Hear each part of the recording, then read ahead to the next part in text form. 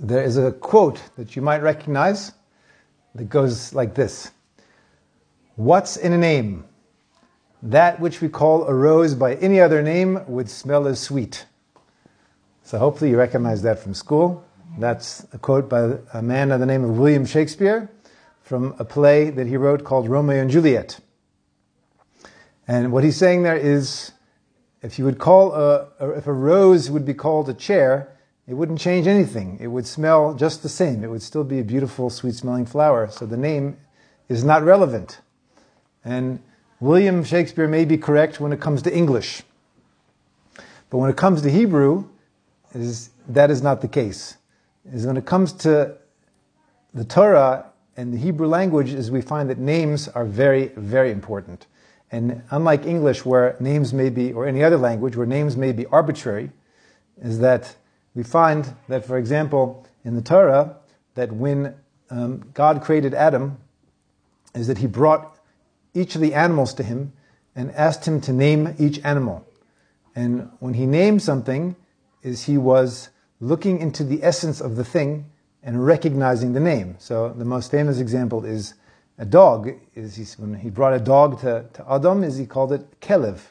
And Kelev, of course, is Kalev, like heart, right? Because dogs are all heart. So there's somehow that's the essence of a dog in some way. So that in Hebrew, the name of something is not something which is random or arbitrary, but it's something which is indicative of the essence of what that thing is. And that is why when we name our children, we take it very, very seriously, and we have to try and get the right name. And there is a concept that even today, where there is no prophecy, and there may be great, great people still, although we don't really know, who have Ruach HaKodesh, who have divine inspiration, is that one of the things which is actually brought down in the sources is that when the parents are trying to find the right Hebrew name for their child, is that they can get Ruach HaKodesh, a type of a divine inspiration, which is to help them find the right name, Hebrew name for their child, because that is describing the essence of their child, what the child is doing in the world. And therefore names are something which are very, very meaningful and very significant, and they have tremendous amount of power to them. So we find that Rivka, like most of the imahos, most of our matriarchs, was barren, unable to have children, and that Yitzchak and Rivka waited many, many years to have a child. And eventually, the Torah tells us that Yitzchak's, and particularly they were of course davening, but Yitzchak in particular was answered. It says that he was answered, and she conceived. And of course, it turned out that she conceived not just one child, but two, that she was carrying twins. And so the Torah tells us, it says, "V'yimlu'u yameha laledis," and her days were filled to give birth. She went full term. Okay, it was the end of their full term. V'hinei soimim bavitna, and behold, they were twins in her womb. Vayetze harishon admoini, and the first one came out, and he was red. Kulei ka'adera se'ar, he was entirely like a carpet of hair. V'yikra'u shmoi Esav, and they called his name Esav. V'acharei chen, and afterwards, Yatsa Achiv, his brother, came out. V'yadoi oichezes ba'akev Esav, and very strangely is that his brother was born holding on to the heel of Esav. So he came out right after with his hand wrapped around Esav's heel. Vayikra Shmoi, and he called his name Yaakov. So just to emphasize that when Esav was born, is that they called his name Esav. And when Yaakov was born, it says he called his name Yaakov. So who is it? Says they called him Esav. So who exactly is they? I mean, I guess you would think it must be his parents. They called him Esav. But Rashi actually tells us that it wasn't his parents. When it says they called him Esav, it says Hakol karu lukain. Everybody called him that. Everybody called him Esav, meaning they saw him and they said, oh, Esav. They could see, he's Esav. Why did everyone call him that? So Rashi says, because the Esav, the letters of the word Esav, Ayin, Samech, Vav, of course, Hebrew works on a system of roots. Every combination of letters is a root, which means something, and you build words out of that root. And so the word Esav is the exact same letters as Asu, La'asot, which means to make. Okay, to make. So it says that he came out and he was made. Okay, Esav was already made. He was completed, Rashi says, with his hair, like a much older person. Okay, so we're talking about how important names are, and the name is the essence of a person in some way. And so Rashi's telling us that they gave everybody saw they called him Esav.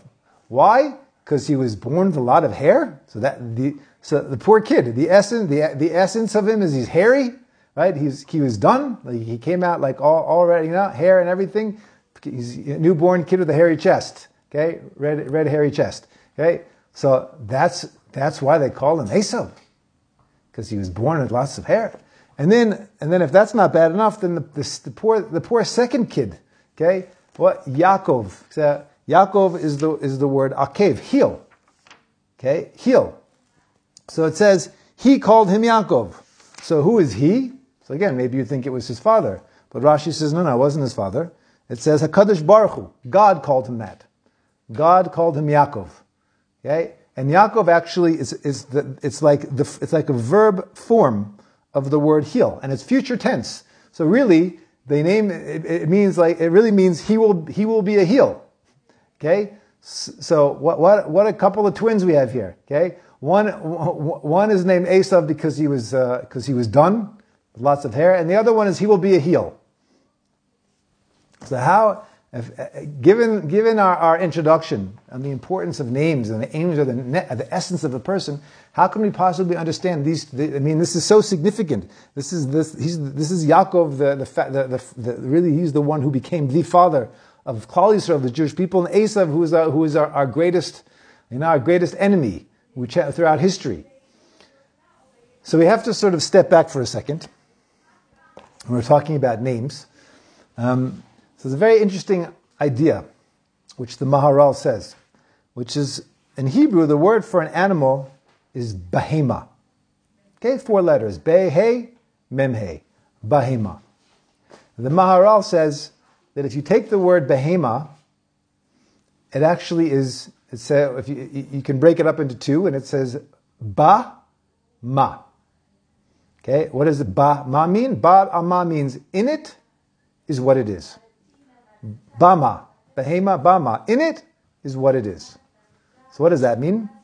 So when I was a kid, my father, he actually had some horses. He owned a few horses, and one of them was a mare, and they actually mated the mare, and the mare had a baby horse, a foal. Now a foal's legs, a newborn baby horse, the legs of a baby horse are almost as long as an adult horse. They're 90% the length of an adult horse. A baby horse is like all legs. Okay, it's all legs. And the baby horse stands up within the first hour after it's born. Okay, so within an hour, the horse is standing up. Within a few hours after that, the baby horse can trot and can canter. And the majority of horses, by the next day, can gallop, which means they can run full speed within 24 hours of being born.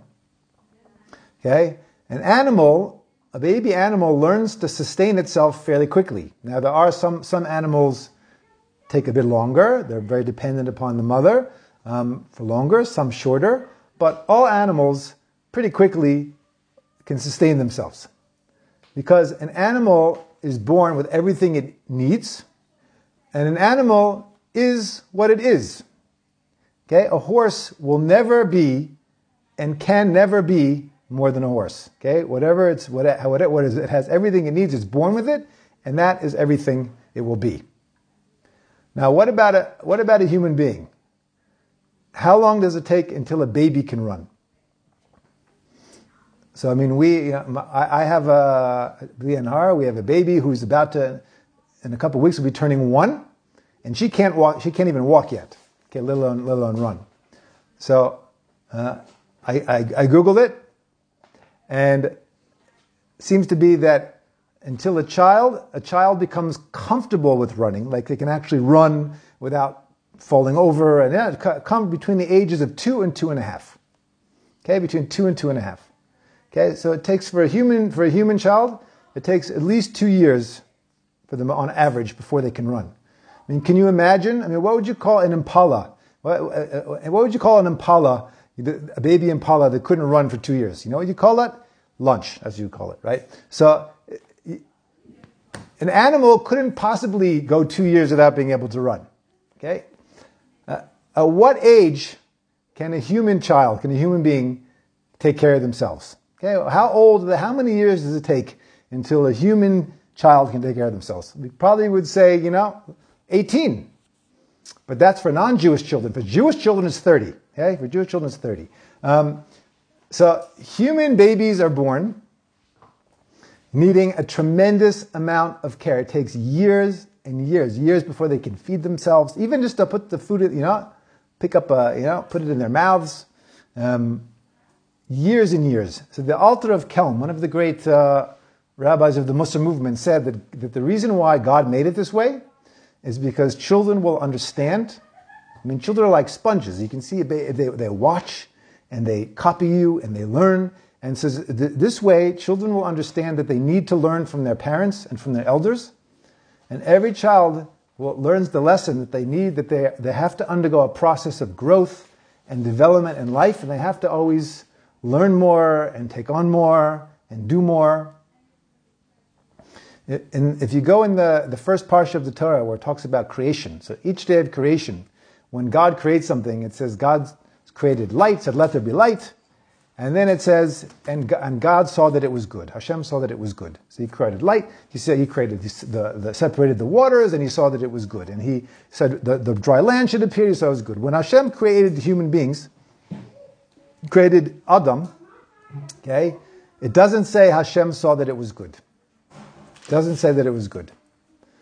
There's a verse in Tanakh, in Eov, the book of Job, and it says, man is born a wild donkey. Okay, a man is born a wild donkey. At birth, he's like an animal.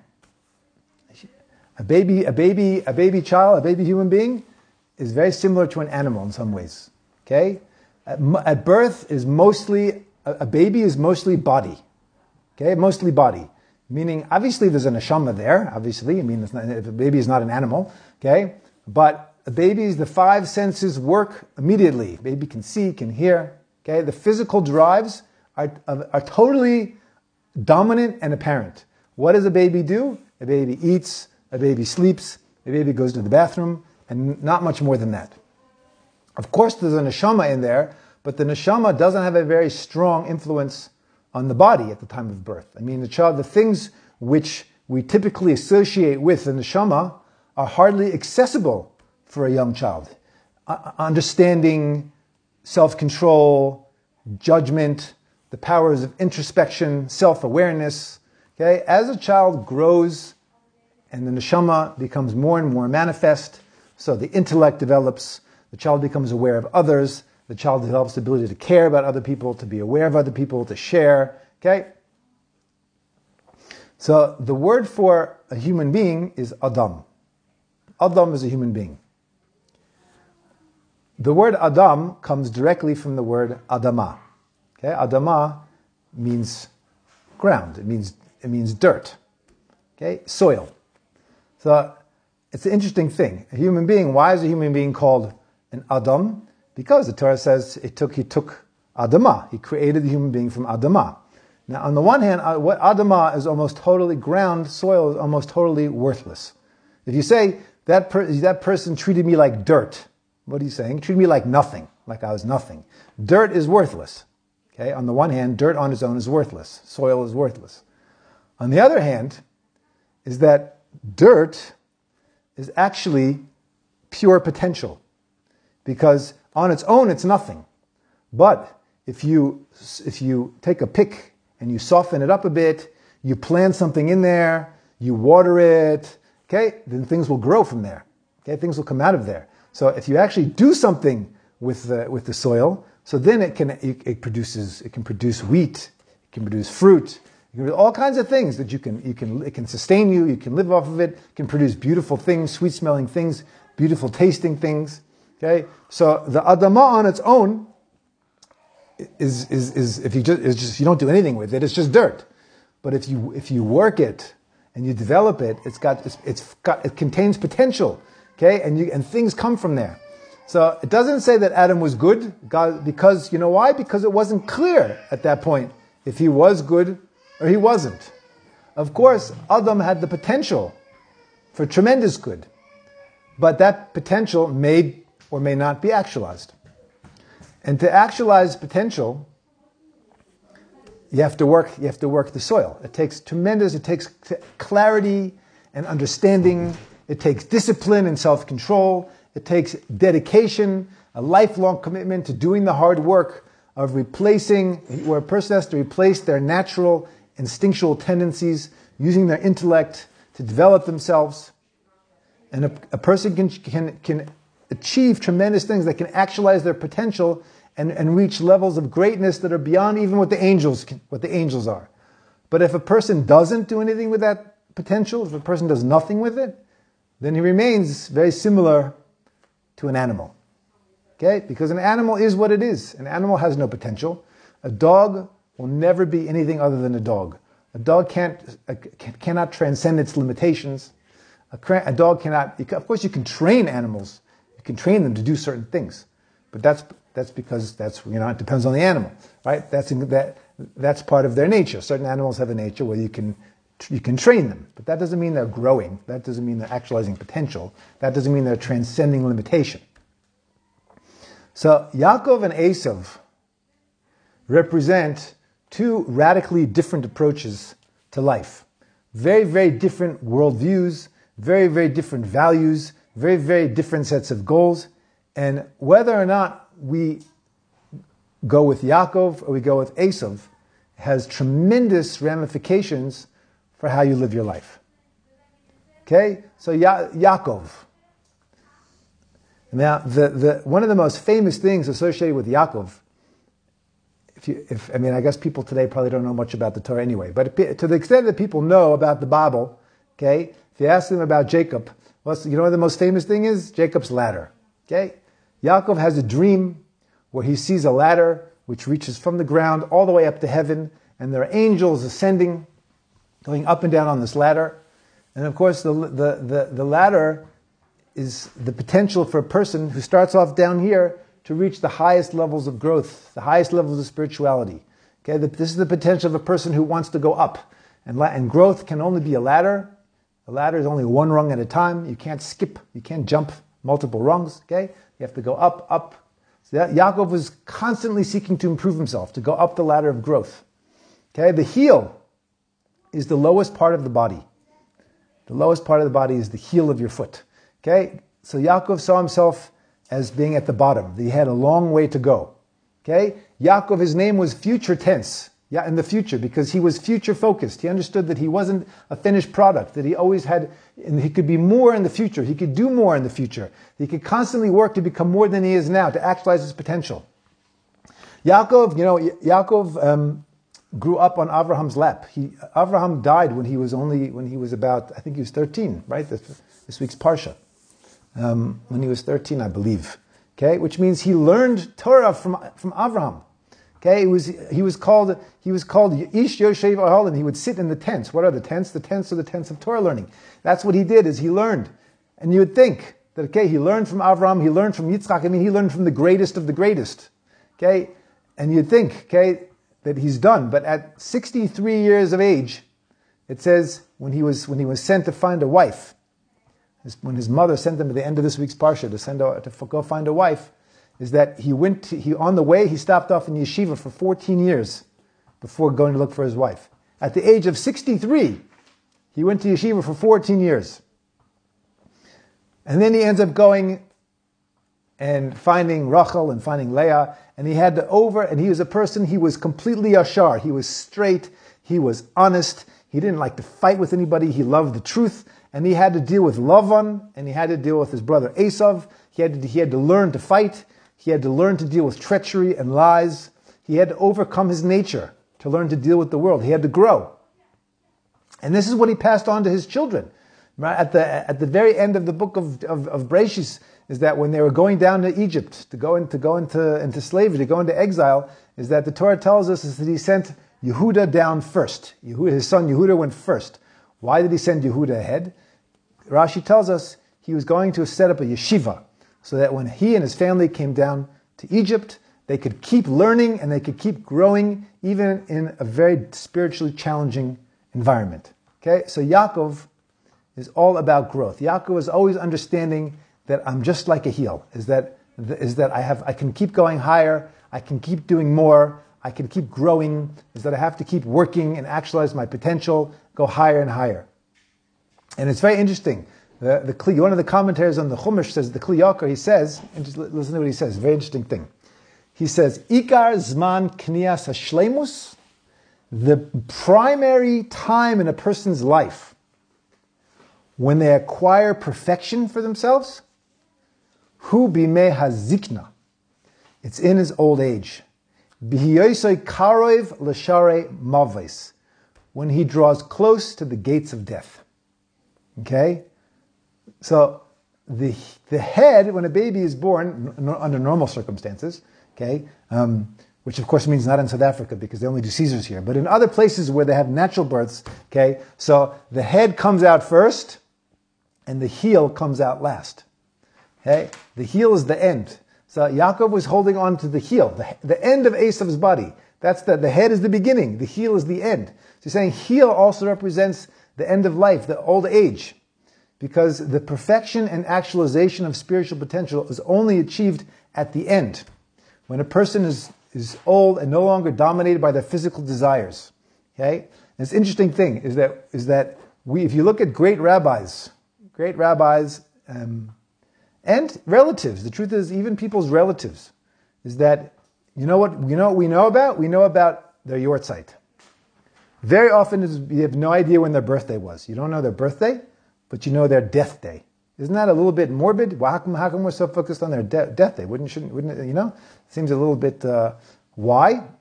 Because what's your birth, really? What are you when you're born? When you're born, what you are?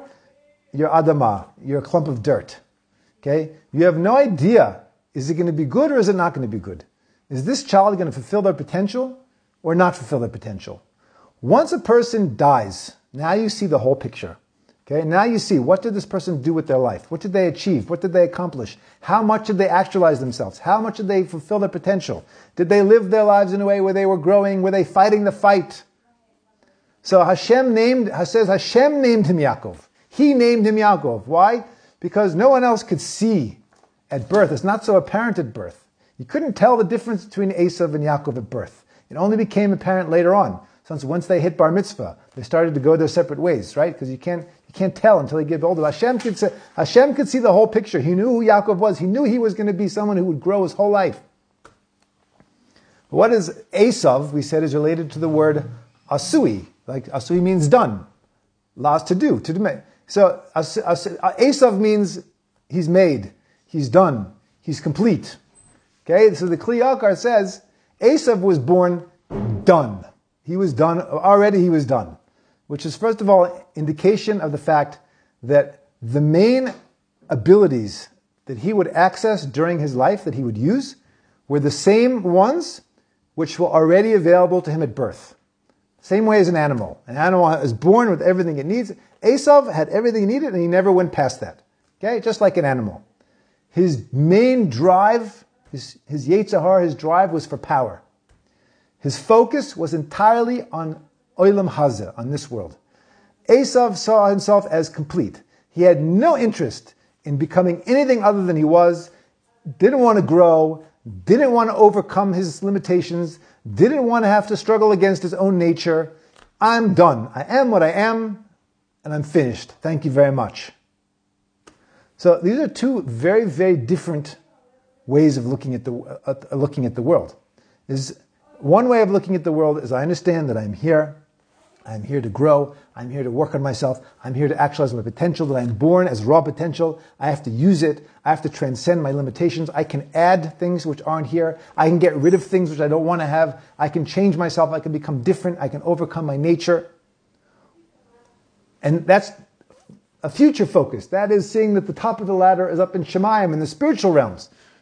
And then you can see as this world is not a means to an end, which is how Yaakov sees it, but it's an end in itself, as I'm all about this world. And don't talk to me about changing, about growing, about working. It's thank you very much. I'm happy as I am. I'm happy with who I am, and I'm just going to sit here. I'm just going to get what I can from this world. When a person in Torah terms, when a person reaches a high level of wisdom, okay, they acquire a lot of Torah wisdom. They are called, interestingly, the phrase, a Talmid Chacham. A Talmid Chacham. What is a Talmid Chacham? A Talmid is a student of the wise. Once you master Torah, you become a student of the wise. Which means even a sage who reaches high levels of mastery of wisdom is called a Talmud, a student. Because no matter how great you become, as we as Jews recognize, is that there's always more to learn. You never stop being a student. There's always more you can know. There's always more you can learn. There's always new levels you can achieve. One of the greatest rabbis, the greatest gedolim of recent times, is Rev Elyashiv. Rev Elyashiv died about 5 years ago, something like that. I think he was 102 years old when he died. I have a picture of him on my wall. I would turn my computer around, but I'm not going to. Okay? He was 102 years old when he died. So when he was 12 years old, he started keeping a particular learning seder, a learning schedule, where he would wake up at 2 in the morning, and he would start his day, start learning from 2 in the morning, from when he was 12 years old. 90 years later, when he was 102, he had the same learning schedule. He learned from 2 in the morning for 90 years. Okay, 90 years. And up until the last couple of months of his life where he was too ill, he couldn't do it, he was hospitalized. But up until that point, he was still waking up at 2 in the morning to learn. I mean, would he not be able to say, at his 100th birthday, could he not say, you know what, I did well. Okay, it's been good innings, but I'm old and I'm tired. And you know what, I'm going to sleep late from now on. I'm sleeping until 3. Okay, he could have said that. But he didn't. Because a person who understands that we're here to grow, and we're here to work, we're here to push ourselves, that means there's no such thing as retiring. You never get to the point where you say, okay, that's enough now. Now I'm just going to sit back and I'm going to watch Netflix. Okay? There's no such point. There's no such time. Okay? Is that people who understand what life is for will be fighting to work on themselves always. Okay? And those people are also going to be the most alive, because growth gives energy, it gives life. Okay? I believe it was the Kotzker Rebbe who said, there are 2 types of people in this world. There are those who want to grow, and there are those who don't. Okay? And there are people who are Yaakov, and there are people who are Esav. And they called him Esav because everybody could see just by looking at him that he was done. He's done. He's not doing anything.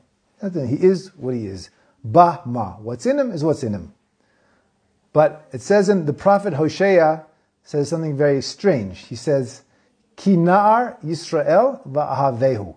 It says a na'ar is like a young boy. A nar. And it can be a teenager. A nar can be a teenager. Okay, Yosef was called a na'ar when he was 17. Okay, teenager. Okay, so that means that God loves the Jewish people because they're teenagers. Because they're young, they're like children. God loves the Jewish people because they're like children. What does that mean? It says yes, because no matter how old we grow, no matter how wise we grow, we still look at ourselves like we're a nar. I'm just a kid. I've got a lot to learn. I've got a lot to improve. I've got a lot of room to grow. So we are called the Bnei Yaakov. Okay, we're the descendants of Yaakov, Bnei Yisrael. Okay, Yisrael is Yaakov when he achieved his potential.